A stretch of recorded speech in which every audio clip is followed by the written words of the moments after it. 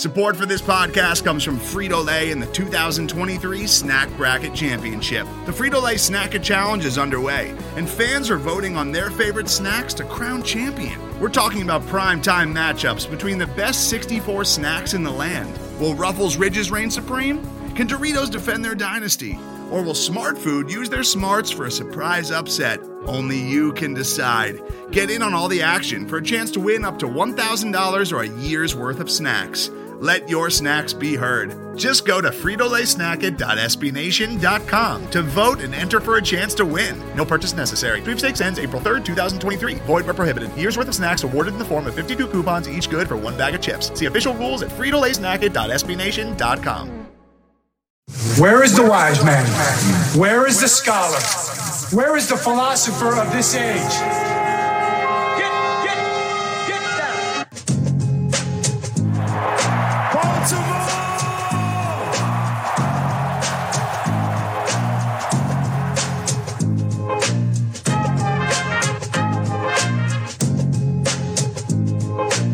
What are they getting? Everything out of me. They gonna get a Super Bowl out of me. Believe that.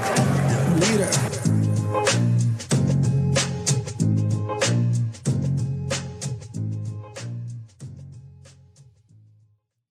All right, we now welcome on a very special guest, a recurring guest, a really good friend of the program. It is our boy. It's Mr. Tony Rinaudo. How's it going, pal?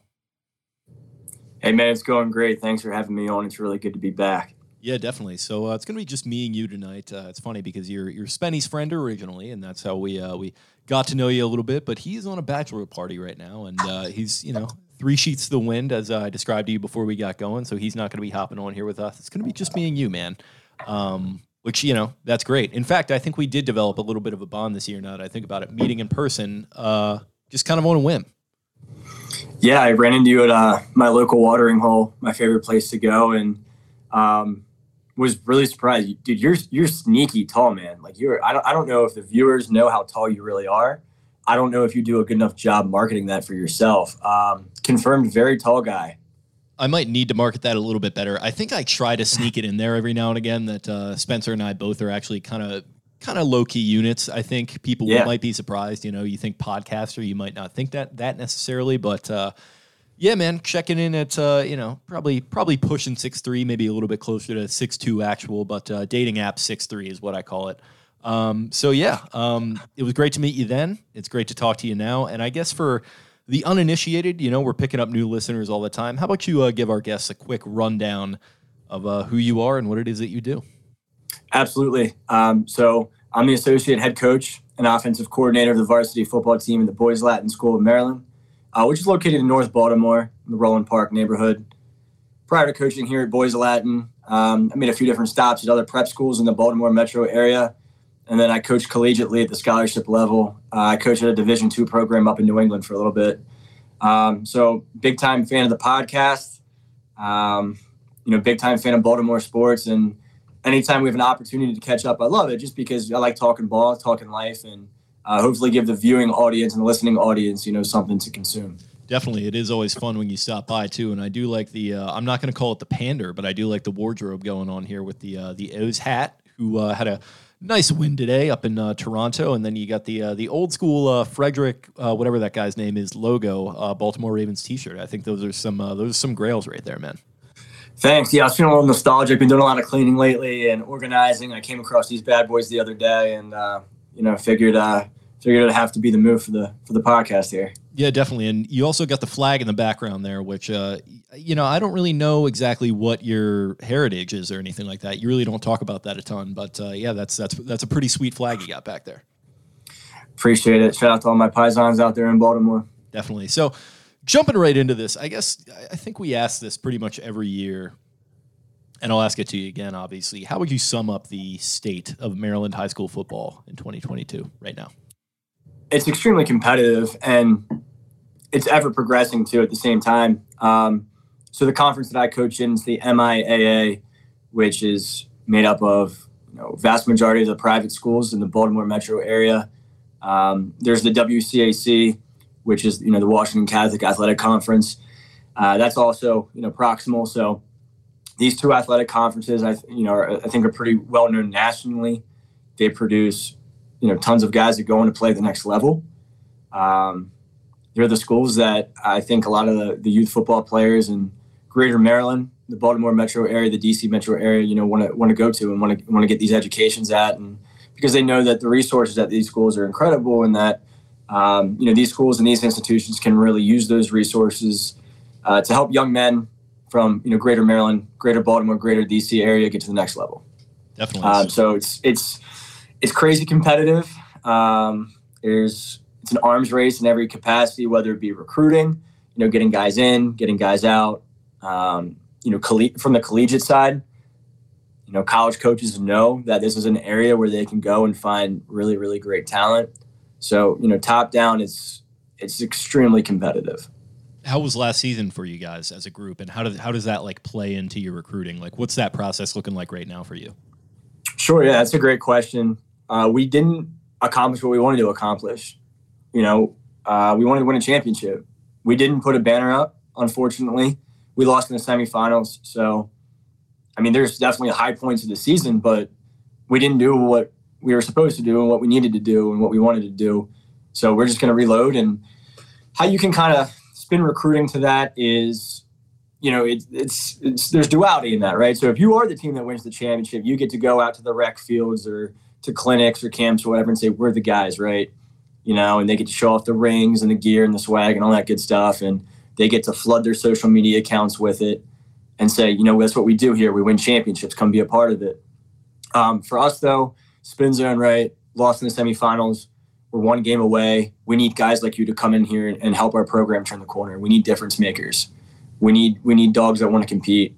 And, not that we put like a salesman-esque, pitch behind it. It really is authentic. And, we tell guys all the time that come, to shadow our campus or to, come to visit, come to a practice, come to a workout, whatever it may be. We say, hey, we love you. We can talk to you about this all day. But at the end of the day, if it's not the right vibe, if it's not the best thing for you and for your family, please, we won't be offended. Don't feel pressured. So just, after the season ended, we're super grateful. We're really blessed to have a lot of great families, a lot of great prospective student athletes express interest, in our school. They want to get a really good education. They know that, academically we provide unrivaled resources, because you can be the best football player in the world. If you're not academically eligible, if you're not academically recruitable, your path becomes a little convoluted, right? And there's going to be a greater resistance present. So I think that, the Boys Latin School of Maryland has a great reputation academically. And, guys like really, really want to compete. That's not limited to just on the field. That carries over to the classroom too. And that's what we foster. We don't want you to just be a dog on the field. We want you to, weight room, field, film, study hall, free period, get your work done in class, front row, that kind of thing. Interesting. You touched on social media there. I'm curious, this is a little bit of a non sequitur, but how do you guys employ that in the recruiting process? Because I know you're on social media a little bit. We're about the same age, and I think we kind of use it in similar ways. You're not making TikToks or anything, I'm guessing, for recruiting and stuff like that. Are you kind of just telling the kids hey, feel free to blast this stuff out on your social media and see if that's going to attract other new prospects? Yeah, no. The day TikTok becomes a thing in my profession is the day I stop doing it, man. I refuse to go down that alley. But to answer your question, it's little things. It's, Twitter is the main platform, I think, in the football landscape right now, collegiately, at the high school level, prep school level, whatever. To personalize the recruiting experience, what you'll see is, edits or graphics, whatever you want to call them, some type of, whether it's Adobe Illustrator or Photoshop or, Bizarre, whatever app you use as a football staff, you need to create personalized content to send to kids, right? This is a very delicate, generation of athlete, and they like to make them feel special, and send them a personalized phone background, send them a personalized Twitter banner, or do a photo mock-up of them in their favorite number, only instead of their rec jersey, it's a Boys Latin jersey. You do things like that to kind of show, hey, we care about you. This is for you. It's personalized. It's not, a mass recruiting thing that every kid's getting, And, in addition to that, on the business cards, right, it's not just your phone number, your name, and your email, or, the link or, the URL or whatever to the admissions portal to, fill out an application for admissions, right? It's evolved to, your Instagram tag and your Twitter tag and all that good stuff too, because that's how, the generation of athlete or, from a marketing standpoint, my target market uses these social media vehicles, and that's what you need to be good at. That's what you need to be proficient with. And you have to, whether you like it or not, right? Because everyone else in our marketplace is doing it. Every other school is doing it. So you got to keep up. It's an arms race. And, kind of like we said in the opening, it's incredibly competitive with recruiting. To what extent does that affect like on-field product at all? Like if at all?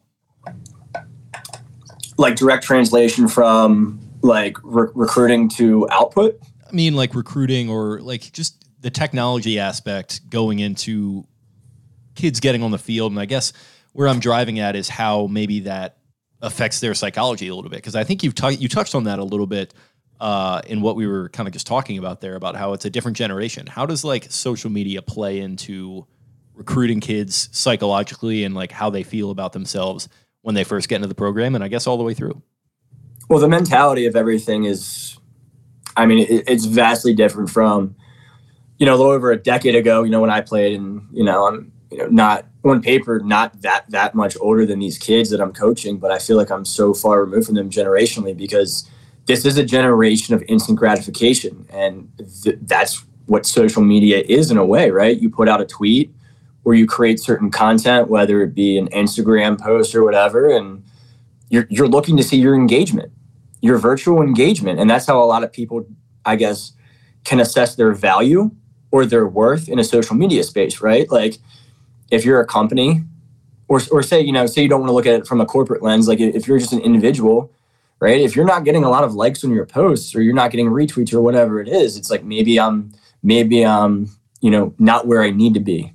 And we try to really just kind of combat that and that mindset with intentional coaching and positive reinforcement and just building authentic relationships that start in the recruiting process.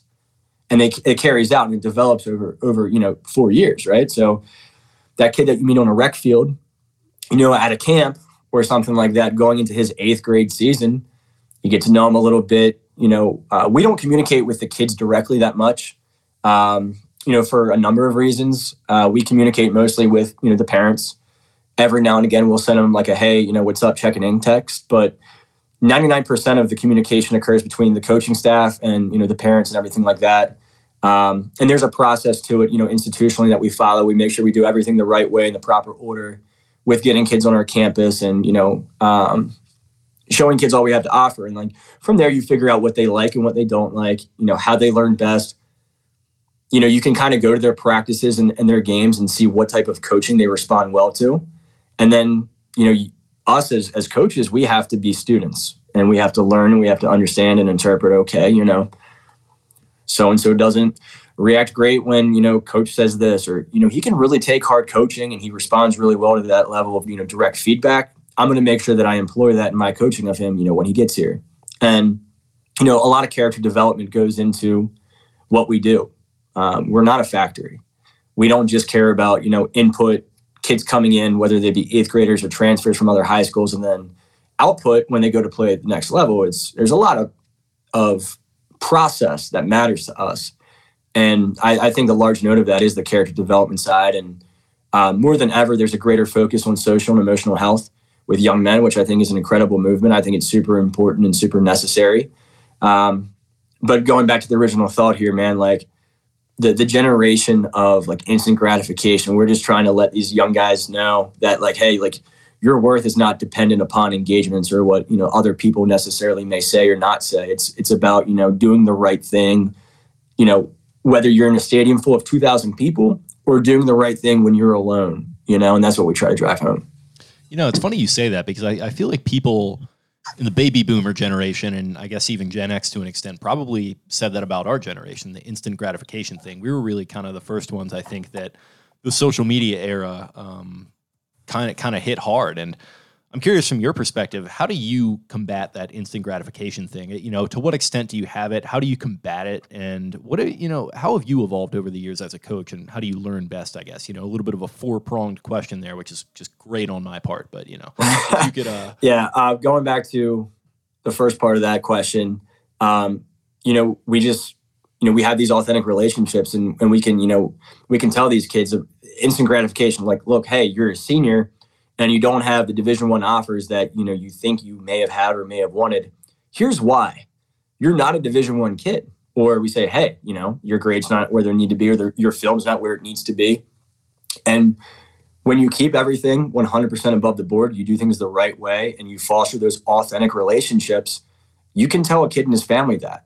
You don't have to string them along and say, hey, maybe if you turned it up a little bit, and, we just need to wait on your senior film and then the offers will come. Like, no, we're not going to drag kids along. There are coaches that do that. So to answer the first part of that question, it just comes to knowing your guys and having your guys know you and understanding life. Like, yeah, I'm here to coach football and win games and, move the chains and all that good stuff.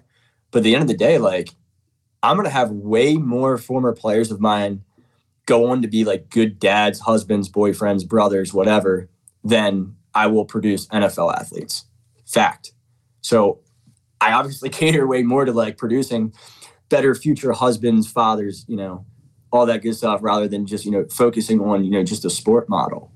And I'm not, in rare company. I think most staffs do that. And I want to go ahead and give the benefit of the doubt that most high school football coaches are in tune with that. Me personally, right, being someone that is younger, I spent a lot of time around quote unquote old heads, dudes that have been in the industry for a long time, when I was first starting to cut my teeth. And I didn't go to a Baltimore area prep school, so I wasn't really hip to this universe that I work in now. It's a really unique space. And, if you're not from the greater Baltimore area, you might not understand. But, in Baltimore, if you're at a bar or a function or the mall or whatever, you bump into somebody and say, oh, hey, where'd you go to school? They're not asking about where you got your undergrad or where you went to college. They want to know, which of the private schools in this area you went to. And, again, that did not apply to me when I started in this profession 9 years ago. So I kind of saw a lot of the grit that the generation of coaches before me put in. I will honestly say I've never lined a field. I've never once lined a field. And that's a classic coaching cliche is oh yeah, well, I remember I used to go out there and line the field. I've always coached on turf, dog. You know what I'm saying? I walk out to the turf, the field's there, its lines are permanent. When I was coaching collegiately, excuse me, my head coach, he's a great guy. We still have a good relationship. Prior to him being the head coach at the Division II school I was at, he was the O-line coach at a Power 5 school. And he was like, when I was your age and I was in this profession, we would have to physically cut strands of tape and put together highlight reels and put in the film projector. And then that evolved to the VHS tapes, right? And then I would have to drive 4.5 hours to meet a coach from the opponent staff in a parking lot and then drive all the way back. And that's how we would exchange film. Where myself and any other coach in this current age, we don't do that. We do our film exchanges digitally.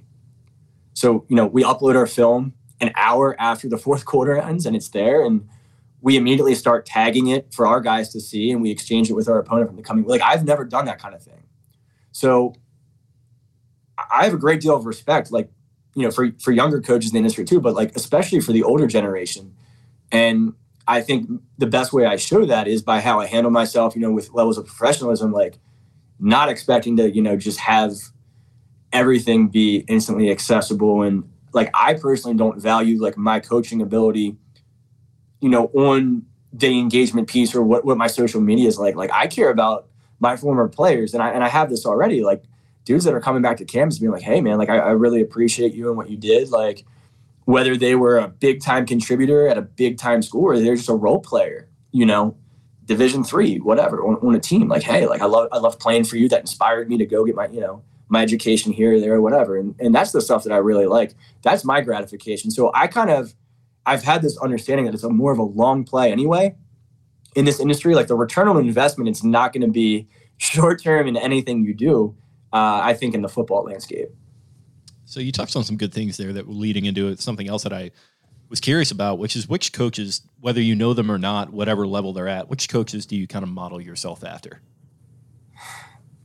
To answer this question, like my mind's not even going to X's and O's, man. It's going to, like the character side, like the player coach, I guess, category of guys out there. And, there's people and, not to be, hometown biased or anything like that. And I'm not saying I really even model myself after him in any capacity, but like I know John Harbaugh. He's widely regarded as a player's coach, right? A locker room guy, a guy that knows the climate. He knows the temperature in the room. He can change the thermostat when he needs to. And that's the type of coach that I kind of strive to be. There's been coaches in my own, my personal journey. I don't know if you're asking like for specific dudes, but there's been, distinguished individuals that have really, really shown me what it means to be like an incredible coach. And very little of that has to do with scheme.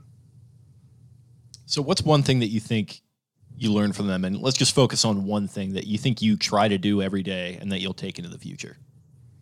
Yeah, man. Honestly, the best example that comes to my mind is not even something related to football. Like I'll get back to that question in a second, but I think it's important to shine a light on this. There was a period of time, very, very brief window of time where I was not working in football. So I resigned a position in December of 2018. Our season had ended in November, and that's the prime time, for college turnover, right? So all the colleges do their hiring, different parts in the calendar year, but like November, December, January is like the hottest time for college hiring. And I resigned from the school that I was teaching and coaching at because I really wanted to be like fully into my job search. And, I've spoken on previous podcasts and in past interviews, that was a little naive on my part, right? Like you might not want to quit a job until you have one lined up for sure. It was kind of like a leap of faith. And, there was a little bit of this time buffer where I wasn't active in coaching. I wasn't working in education. It was a layover, if you will. It was about a month and a half long between the time I resigned my college or my high school OC job to when I took a position coach job at St. Anselm College. And obviously, everybody needs work. Your boy needed to work and needed employment. And I was laying carpet. It was awesome because it was something, very useful for me to learn. It was very physical, which I kind of liked. I didn't have to go to the gym after work. I was beating myself up every day. And I went out to the truck one time to get something with the guy I was laying carpet with in Baltimore. And he's like, "What are you doing?" And I was like, "Oh, what do you mean? Like I'm grabbing my coffee from the truck." He goes, "What are you like? Why are you doing that?" And he's like, "Anytime you go to the truck, you take something. Anytime you come from the work truck, you bring something." I mean, for the people listening to this, if you work in any kind of like hands-on trade, like that there's always something that needs to be there or maybe doesn't need to be on the site any longer. So you can always be productive by bringing something and taking something. And, very metaphorically, I try to digest that and apply that every single day because there's some days where I was like laying carpet and, breaking up steps and, drilling through subfloor. I'm like, damn, dude, like I really hope I get a coaching job again soon because like this kind of like, it's not the move for me, man. I was humbled and grateful to have work, but I was kind of like, like I said, naive at the time. I thought my resume was heavy enough for me to just jump from a high school position to a college position. Not the case. So I try to kind of bring that with me and every day contribute something and learn something, whether it's from a kid, like their body language or, something very minimal like that, or something large scale. Another example I'll give is of one of my mentors. I actually talked to him earlier today. I was mid-workout. He called me and I stopped working out for like 30 minutes to talk to him. He was the first head coach that hired me when I was first getting into coaching. His name is Donald Davis. He was the former head coach of Calvert Hall College High School. He's the current head coach at Sidwell Friends in D.C. And my first summer working for Coach Davis at Calvert Hall, there was a youth camp. And he's like, Tone, youth camp, great way to be around kids. You get to kind of fine tune the machine a little bit. You're not coaching our guys internally. You're young. You have no mileage on your odometer. Work the camp. You'll get an envelope at the end of the week. You're a young guy. Like, do it, right? I was like, okay, yeah, sure. Week is great. Hectic, chaotic, long, stressful, whatever you want to call it. But that 5th day of the camp came, and that was envelope day, and your boy was pretty pumped, right? I wanted to get that envelope, earn that envelope that week. Middle of the summer, hot as hell, bunch of little kids running around. Like, I was exhausted. I was broke, I was 19 or 20 years old, and he's handing out checks to all the coaches that worked in the middle of the field on the 50-yard line. And we had, like, players of ours that were in the program kind of helping, like, facilitate the camp and, like, lead the drills and be, like, the instructors. And, they did a lot of the work, and they would shepherd kids from station to station. And, Coach Davis was handing out these stipends, in an envelope, and we're going and collecting. And then these kids, right, kids in the program started, like, walking up to Coach Davis and, kind of, like, with their hand out. And, like, Coach Davis didn't say, like, no, you're not getting something, like, you didn't work, you're not an official camp instructor, whatever, like that. Like, when he ran out of envelopes, he pulled out his own wallet and was, like, sliding kids' bills. And part of me was like, what the hell are you doing? And then I thought about it, like, that would never be lost upon me. I'll never forget that. Like, the generosity, the empathy, and then, like, just the love and understanding of, like, making it merit-based, right? Kid earned that. Like, he came and he worked, even though he wasn't, like, an official, like, coach or whatever. And I just think that goes a long way. And not that I'm going to be standing at 50 sliding, bills to kids that work my camps or anything like that anytime soon. But if I can do that in other ways, right, and really, make kids know their value, every opportunity I have to do that, I definitely take it. That's awesome. So we touched a little bit on what last year was like for you. What's we're coming up on this coming season. I mean, I've seen people say, oh, football, it's still a while away, but it's only 2 months. And, when you're getting older, the days go by a lot quicker, and it's going to be here before we know it. So what's the temperature like with the boys Latin football program heading into 2022? What are the goals? How are you applying some of the stuff you've learned to the guys that you're coaching? Year 9, baby. Let's do it. The temperature is 75 and sunny is where we're at, baby. That's the weather. The expectation is to win a championship every single year. We're going to compete in everything we do, classroom, weight room, field. And then, obviously the process part is, making it enjoyable. Like, you ask a lot of ball players, regardless of what level they make it to, what the highlight of their playing career was. Most of them will probably say, oh, just the memories I had with my boys, and, guys like, oh yeah, like I had a lot of high school teammates at my wedding or up on the altar. Like, we're fostering kids. We're helping kids foster relationships and brotherhood and stuff like that. That's life lasting. It's not for 4 years. It's for forever. And in the meantime, we're going to win games. We're going to put a lot of points on you. And that's what we work for every single day. Not just win, but try to win by a lot. Try to win by as many points as possible. Being okay is not okay. We want to foster winners because that translates to, like I said, earlier, really good, husbands, boyfriends, fathers, people in the workplace, whatever. We want them to carry that drive beyond their stay on 822 West Lake Avenue. So we touched on this a little bit with like the mentality side of things. What is the balancing act like of keeping that long-term goal in mind and also keeping them focused in the short term, like just for a day's practice, for example? Because like you said, the attention spans are a lot different. The goals for some of them are a lot different. What is that whole balancing act like? Yeah, it's engagement. It's the same way it has to be in the classroom. And as a classroom educator, I feel like I can take a lot of the instructional techniques that I use and kind of use that in a coaching capacity. Teaching is coaching and coaching is teaching. So instructional variety.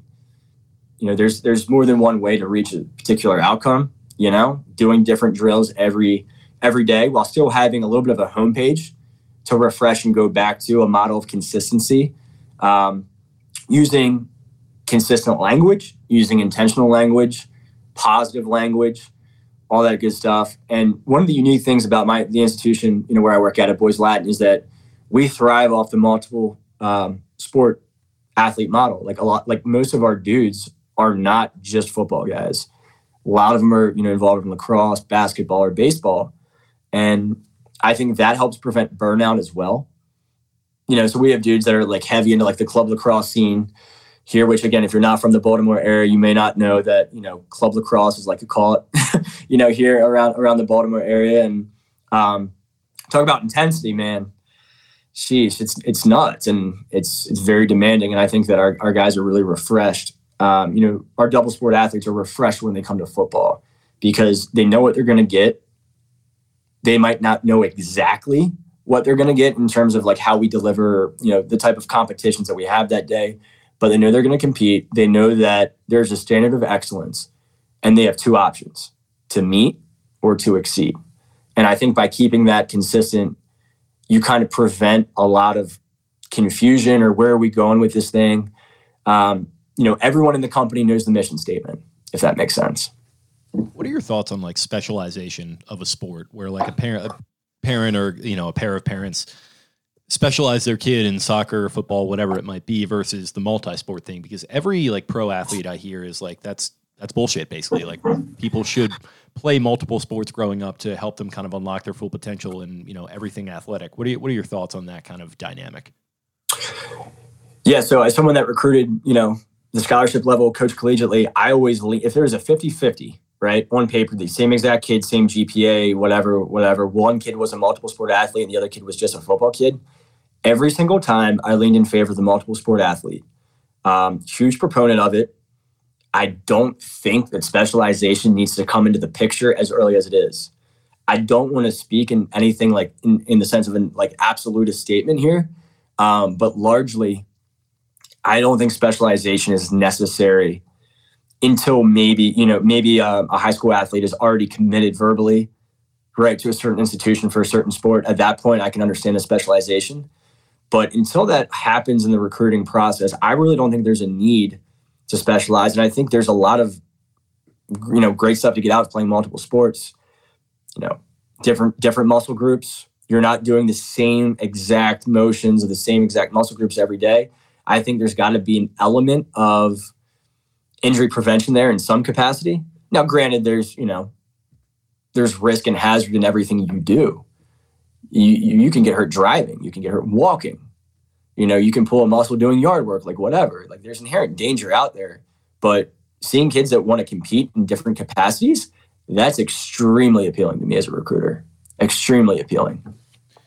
What is the level of influence of the higher levels on you guys? We talk about this basically every year, but I'm curious about the 2022 perspective on influence on you as a coach from higher levels, whether it's schematics or like we talked about philosophy, and influence on players too. Like, are players walking around and saying like, I want to be the next Aaron Donald or whatever it is? Yeah, it's a really interesting question. I don't think the influence is as great in terms of like on the like direct application on the field, like scheme. Like obviously there's like a little bit of a delay, right? So you see something happening, you see a scheme trend or a personnel trend, on the field at the professional or the collegiate level. And then within a year or two, high school is going to start doing it, right? Look at the RPO and the evolution of the RPO and where that started, how that started, and then the trickle down economics behind, right, the implementation of a run pass option. So there's some of that. But honestly, dude, like the biggest influence is like going back to the scope of recruitment. It's certain college coaches want to see high school athletes go to and compete at certain prospect camps. And then us as the high school coaches, we kind of have to be a little bit of a intermediate and be like, look, this camp is going to be worth you going to. You're going to go, you're going to compete in front of like legitimate, college coaching. And these are colleges you can realistically play at.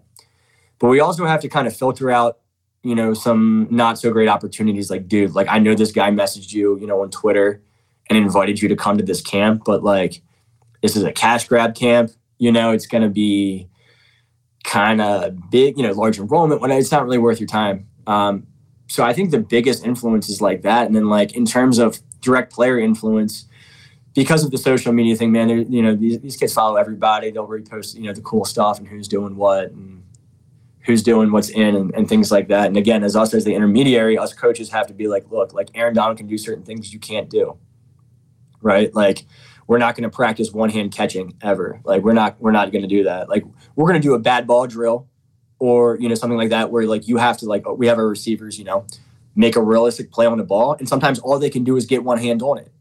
Yeah, we're going to practice that because, that directly translates to an in-game situation.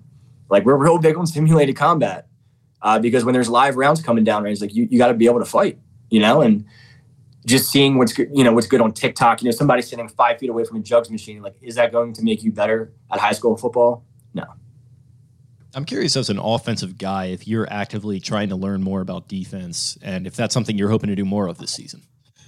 Yeah, man, absolutely. Like that's been like the evolution and like kind of my growth as a coach. Like my professional development when I first started was like hitting up like, offensive coordinators, in the area, the college level guys like, hey, can I come and sit in a room with you for 20 minutes? I promise I won't be annoying. I won't overstay my welcome. Please let me just like get on the board with you, or can I watch some film?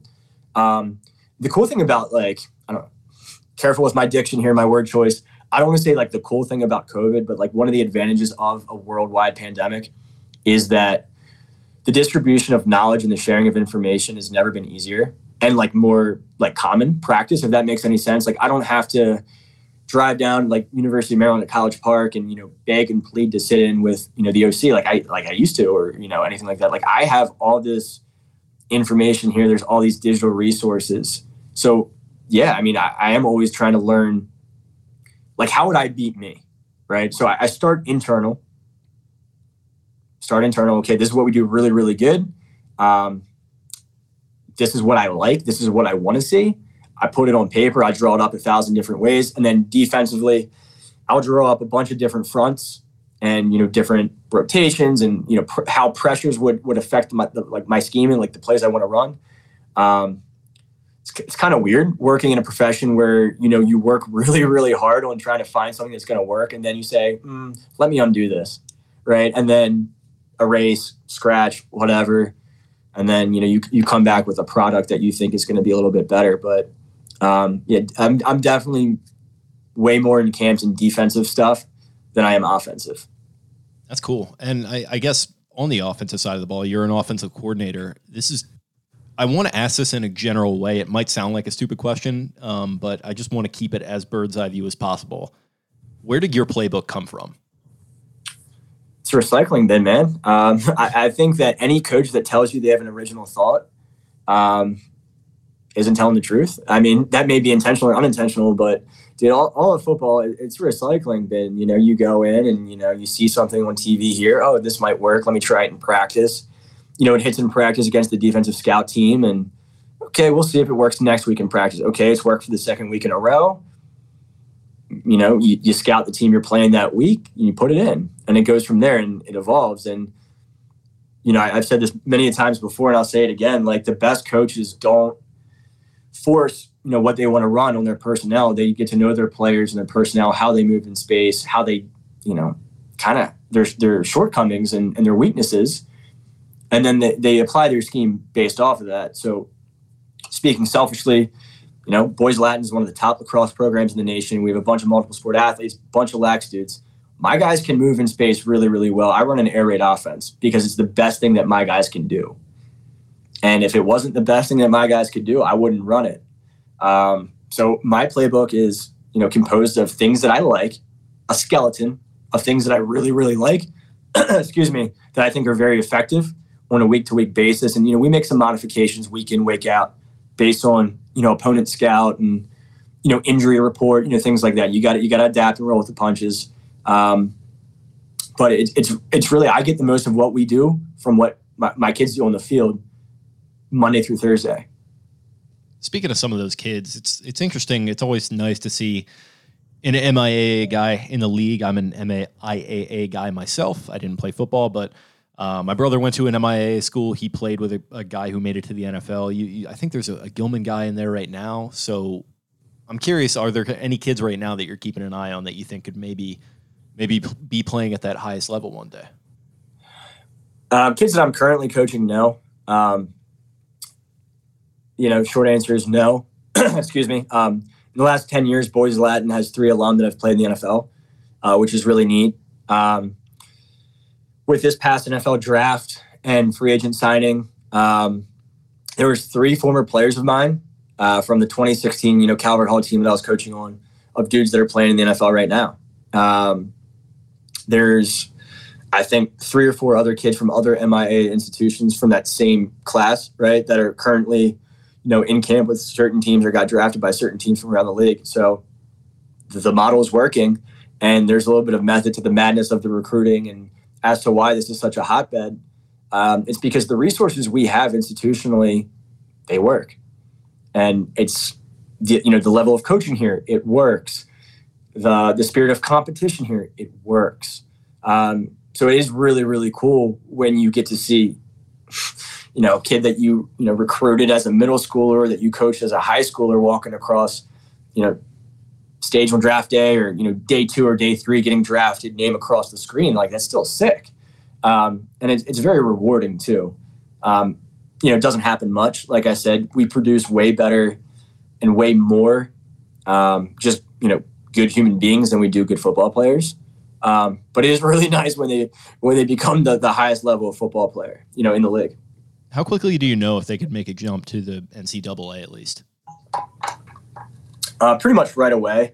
Are they different, right? And are they different in their measurables? Not necessarily like physical size, because that's going to change. I've never met someone as a 14-year-old that's the exact same size when they're 18. They're going to grow in some capacity. But like just how they move, their twitch, how they like to compete, their drive, their focus, it really is full package. Like the academics matter. Just everything matters. But when you watch film, or you see in person a kid, you're like, okay, he's not like the others. And you're like, he's going to do something. He's going to play somewhere for sure. And sometimes I'm wrong. And I'm like, yeah, I don't really know if this kid can play the next level. I tell college coaches that, and I'm like, I'm not going to waste your time. I'm not going to risk my reputation. I don't think he's a dude. I love the kid. I'll do anything for him in the world. I don't know if he's for you. And then he proves me wrong. And, he has a great summer going into his senior season, has great senior film, right? Grows, works his tail off, and he has an opportunity to play the next level. Like, that's happened before too, So I will say I'm not always right, but usually it's just the eye test, and you can kind of just feel, okay, he's a little bit different than the other guys in this locker room. He's gonna be a guy. Do you play any role in the college recruiting process at all? Absolutely. Our institution is great, and my administration is great, and the rest of the guys I coach with on staff. Not everyone's like in the building. I'm one of those high school football coaches that's like super blessed to be able to teach and coach in the same place. So like I work in the building, and we do have really, really strong recruiting ties. We have great book of contacts, I guess. And we hit them up regularly. They hit us up regularly. Like, hey, like who's doing what in the DMV right now? You have any names for me, or how's everything going? Like, what are your guys like? And just keeping that consistent, communication with like guys I know from coaching collegiately, or just maybe guys I don't know from the industry. We take initiative, and we go to war for our kids, right? So, we're on Twitter, we're sending emails, we're going on, schools' websites if we don't know a guy at a certain school. Usually we can get away with like knowing a guy. Like we know people somewhere, like someone on staff has some type of connection to somebody at this school or that school. Or, you know a guy who knows a guy, and you can get in touch with someone indirectly, and they'll come to the school. And, you have the transcripts ready to go. As soon as they walk in, boom, here you go. Here's the transcripts. Based on the time in the calendar year with certain compliance rules, certain coaches can or cannot talk to certain kids at different times. So they'll just say, I just want to pass by, so-and-so, or bump into so-and-so. And, a kid will happen to walk by my office or something like that. They'll see somebody in there. And really, it's just the college coaches coming and talking to us. And, we give them the transcript, show them the film if they need to see their film again. And, all that good stuff. So that way, sometimes you hear, oh, yeah, I'm a 3.0. And then you show up to the school and the kid's a 2.5 or 2.6. And it's like, yeah, it's a big difference. It's a big difference, especially at a Division III school or Division II school. Division II is unique because it's, you can still give athletic funding, like athletic merit. But they package it really well with like household need and academic merit. So like that accurate GPS, they call it a pre-read. An academic pre-read is really, really important. And what that allows is like, it's a very authentic, very verified form that a college coach can send to his admissions office and be like, look, this is who I got. This is real. Like this is his real GPA, and shows his courses and all of his grades. And it's not just hearsay of what the kid oh yeah, I'm around a 3. No, it's legit. So we play a really, really, I think, large role in the recruiting process for these kids. And unfortunately, there's a dull side of that blade. Sometimes high school coaches don't have those resources a lot. And that's one of the things that we kind of boast and pride ourselves on providing. That's what sets us apart from maybe some of the other schools in our marketplace that are like public schools, for instance. And I'm not saying that public schools don't get kids to the next level. That's not what I'm saying at all. There's public schools out there that will have larger signing classes than a lot of private schools. I want to be abundantly clear in that. I mean, no disrespect to any public schools out there. It's just that private schools have different resources. And speaking, from the eye perspective here, myself at Boys Latin, I know what I'm able to do for my kids in terms of recruiting. And I know that's unique. Definitely. You, I guess relating to this whole topic, you had some thoughts, I believe, if I remember correctly, on the NIL last year that I don't know if I totally agreed with. And I'm curious, it's been a year.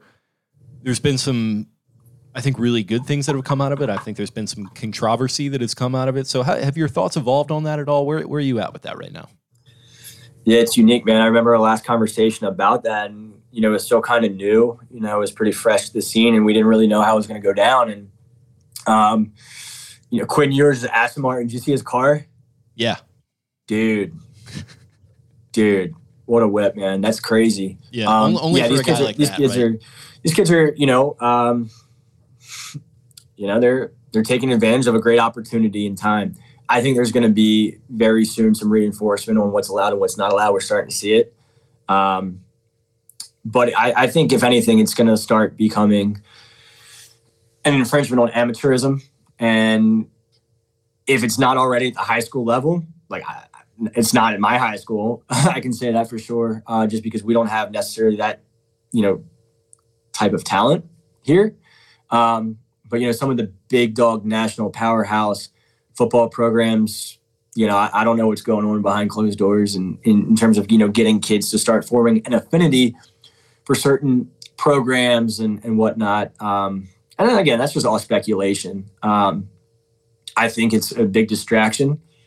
But at the same time, it does provide great opportunity for a lot of young men, to get paid for the value that they bring to an institution. So I can see both ends of it. Yeah, I think it's an interesting conversation, and I've been thinking about it a little bit weirdly with the U.S. Open going on this week, where it's an open tournament, and you get these amateurs that get in, and sometimes it's a great story, but you got this one guy, some people that aren't hardcore golf fans might not know, Stuart Hagestad, who's an amateur, but he really should be a professional. He's good enough to be one. He just doesn't want to be because he, doesn't want to have to go through that, and he wouldn't be a very good pro compared to the legendary amateur that he is. So I think it's a very interesting kind of pro versus amateur conversation. I think it's kind of a cool dynamic to the point that you made there, and it's a conversation and an argument that I don't think is going anywhere. Exactly right, and I think it's going to be just super interesting to see how it all unfolds, see what kind of legislation comes down from the NCAA. What type of restrictions, regulations come to be. But at the same time, I think that there's never been more of a fire lit for young men playing football, because they see what they can attain. For now, for the time being, they see what they can attain. And I think that does inspire a lot of hard work. And I think that's kind of the carrot that dangles a little bit, for some of these guys. They see that, oh my God, I want to be that guy. I want to be in that Aston Martin, or I want to be able to get paid just for going to a certain school. And certain institutions have it you don't even have to be a dude. You don't have to be the dude.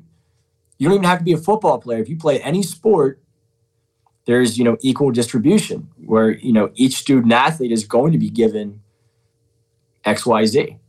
And that's how certain schools are approaching the NIL situation right now. I know that for a fact. And it's it's going to be really, really interesting to see, man. Yeah, it's a can of worms. It's it kind of, I totally see where some of your concerns come from, but I'm also I like it in the sense that it brings a lot of stuff that was already happening into the light a little bit. It regulates it in the way that I'm for legalization of some other things, where it's all right, let's legalize this, let's regulate it, and let people do it in a way that is a little bit more kosher.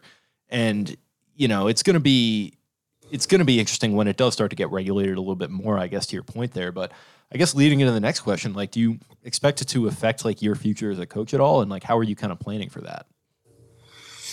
Yeah, I am. Yeah. So short answer, yes. I think it's going to get to a point where, like I said, like, I mean, we have guys that go, we put guys to the next level, guys put themselves to the next level rather, and we help facilitate that every single year. So we will always have a signing class. We'll always have guys that play college football that come through our program. Yes. Will we have guys year in and year out that are being like heavily sought after and recruited by the Power Fives? Probably not. Safe answer, no there. So I don't know at what point, I'll have a college coach in my office and being like, look, like, this awaits, just let so-and-so know, you know what I'm saying? What's on the other end of this decision could be $. I don't think it's ever going to be that, blunt. But I can definitely see that, transfer culture is real. It's real at the college level. It's real at the high school level. There's transfer rules, right? Both levels. The high school level, right? Like, if you transfer from one MIA institution to another, you have to sit out a full year. If you play at the varsity level, if you played one varsity snap, you cannot go and play a varsity snap at another MIA institution. You can't do it. You can't, even if it's a smaller school or you're going up to a bigger school, like, you can't do it anymore. You also can't reclassify. You have 4 for 4. You have 4 years to play 4 years of high school football. Those are rules that have changed in recent years. However, I think that certain colleges that do have relationships with big dog, right, going back to the national top percentage of high school programs, it can be like, look, you get kids here, they're going to get this. And then I think you might see kids that look to transfer out, from the MIAA, incredible institutions, great coaching, great academics, super high level of ball. Yeah, sure, checks every box, but they might want to transfer to a national powerhouse because they just know that the yield percentage is greater at a national powerhouse. 2 Power 5 programs, they see what Power 5 programs are doing from a materialistic point, right? And I think that does incentivize.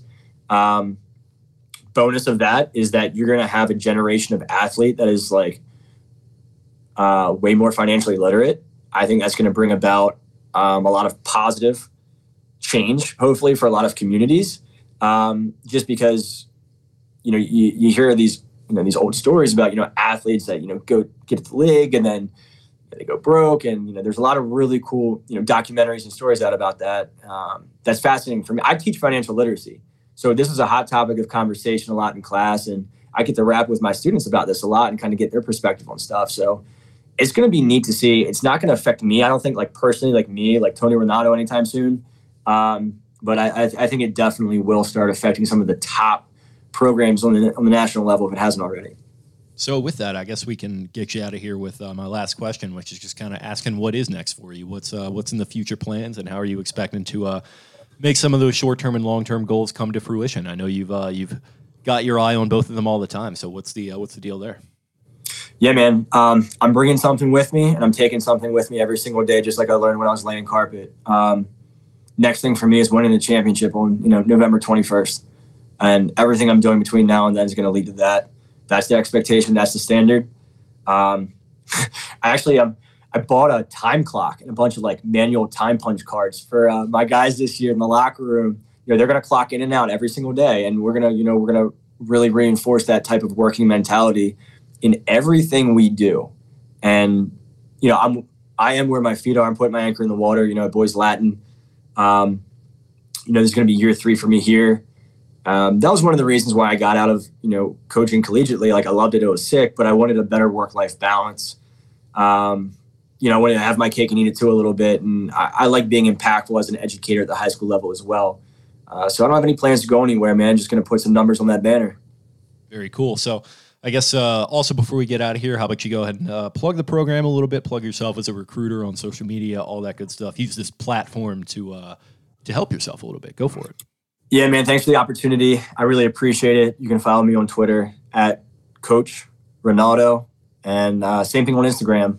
Like I said, social media is crazy, so I got a Instagram, Coach Rinaudo, on Instagram as well. I don't post a lot, but I see a lot. And for anyone listening that's curious about how to get into the profession, or how to help someone they know get recruited, or they just want to talk ball, I encourage anybody to reach out. I'm always there to help any way I can.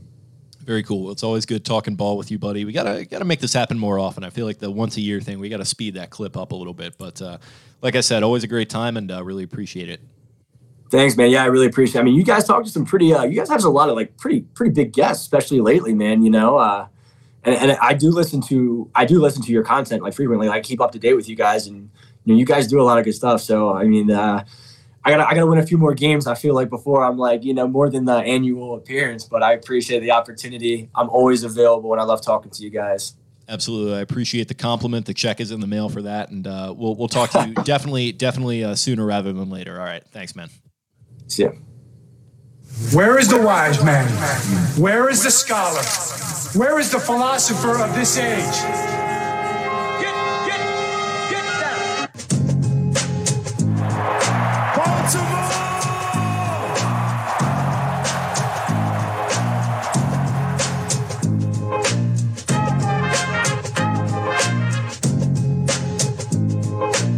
What are they getting?